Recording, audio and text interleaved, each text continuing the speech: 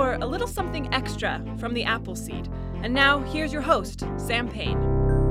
It's such a pleasure to have you with us for a little something extra here in the podcast. Just about every day, we bring you a full hour filled with stories for you and your family, and we post that to the podcast, but we also post a little something extra, just a single story, just a few minutes long, in case you've only got a few minutes and you want to fill those few minutes with a great story. And we've got one for you today. This is the Storycrafters here, the storytelling team of Jeri Burns and Barry Marshall. Since 1991, they've been telling stories together and are especially well known for putting their own twist on classic stories. This story is an old Nigerian folk tale, and Jeri and Barry use audience members to help them tell the story. It's a tale about how the sky used to be much closer to the ground than it is now. We won't say more. Here's Eating the Sky by the Storycrafters. It's today's Appleseed Extra. A long time ago, it was said that people ate different food than we eat today. You see, it was said that people used to eat the sky. Now you're probably wondering what the sky tasted like. Well, it could taste like anything you wanted it to taste like. It could taste like pizza. It could taste like cake. It could taste like cereal, omelets, candy, anything you wanted. And the other very nice thing about the sky is that no matter what it tasted like, it was always good for you. It gave you everything you need to have good nutrition. Now you're probably wondering how people would eat the sky because the sky's so far away. But you see, a long time ago, the sky was much lower than it is now. In fact, people could just reach up and tickle it if they wanted to. And this is how they got their food. People would lean back. They'd raise their arms up and they'd pull down a chunk of sky. Then they'd eat it. And when they were done, yum, yum, ah. Oh, they'd feel really good.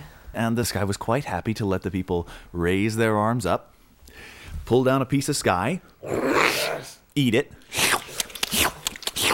and when they were done, yum, yum, ah. They felt really good, and the sky was very happy. But you know, sometimes the people would take a little more sky than they really needed. You know, their eyes were a little bigger than their stomachs. They'd lean back, open their arms a little wider, and take a bigger chunk of sky. And they'd eat it. And when they were done, yum, yum, ah. Oh, well, they'd have a pretty big piece left over, which they didn't save for later. They didn't give to a friend. They didn't give back to the sky. They didn't even put it in the compost. You know what they did with it? They threw it away. And then the sky would get so mad. Sky would look down and see pieces of itself lying all over the earth. The sky would whisper down to the people then. The sky would whisper, "Don't waste me, or I will go away." Everybody say that with me. Don't waste me, or I will go away. Well, the people heard the warning from the sky, and the people heeded what the sky had to say. The next time they got hungry, they leaned back. They raised their arms up, but kept them close together this time and only took down a small chunk of sky. And they ate it. And when they were done, yum, yum, ah. They had nothing left over, and they felt really good. And the sky was happy again. But you know, there was one man living among the people then. And that man didn't listen to the words of the sky. He wasn't interested in the sky's needs. He wasn't interested in people's needs. He was only interested in the needs of his tummy. Now, this was a very hungry man. This was a very greedy man. Mm-hmm. And that man decided he was going to take as much sky as he pleased. So he leaned back, opened his arms pretty wide, raised them up toward the sky, and took a big piece. And he ate it. And when he was done, Yum, yum, he had a pretty big piece left over, which he threw away. And the sky got so mad. The sky looked down at that man, and the sky whispered down, "Don't waste me, or I will go away." Now, do you think that man listened to the words of the sky? No.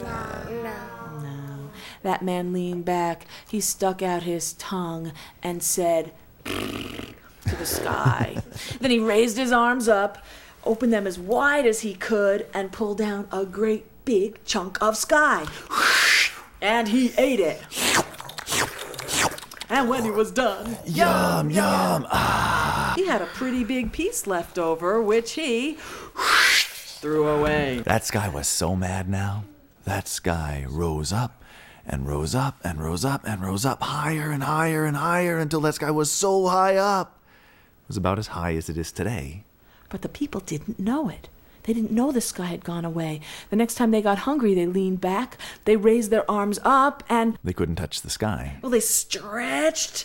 They couldn't touch the sky. Some of them climbed trees, and They couldn't touch the sky. they were so hungry, they had to find food somewhere. So they started to cross the earth looking for food. They made bows and arrows and spears, and they learned to hunt for food. They made poles and nets, and they learned to fish for food. They made shovels and rakes, and they learned to farm for food. And so it is to this very day that people get food not from the sky, but from the earth. And we hope that everyone is listening, because it just might be that the earth is whispering, "Don't waste me, or I will go away."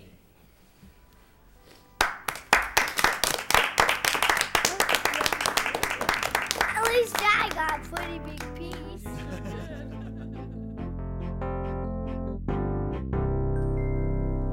The storytelling team of Jeri Burns and Barry Marshall, the Storycrafters, with Eating the Sky. That's from a collection of stories called Gather Round the Fire.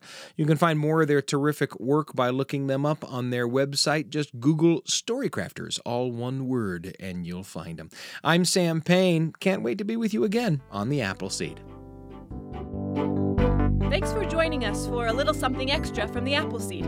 Google the Appleseed podcast and subscribe for something new just about every day. The Appleseed with Sam Payne.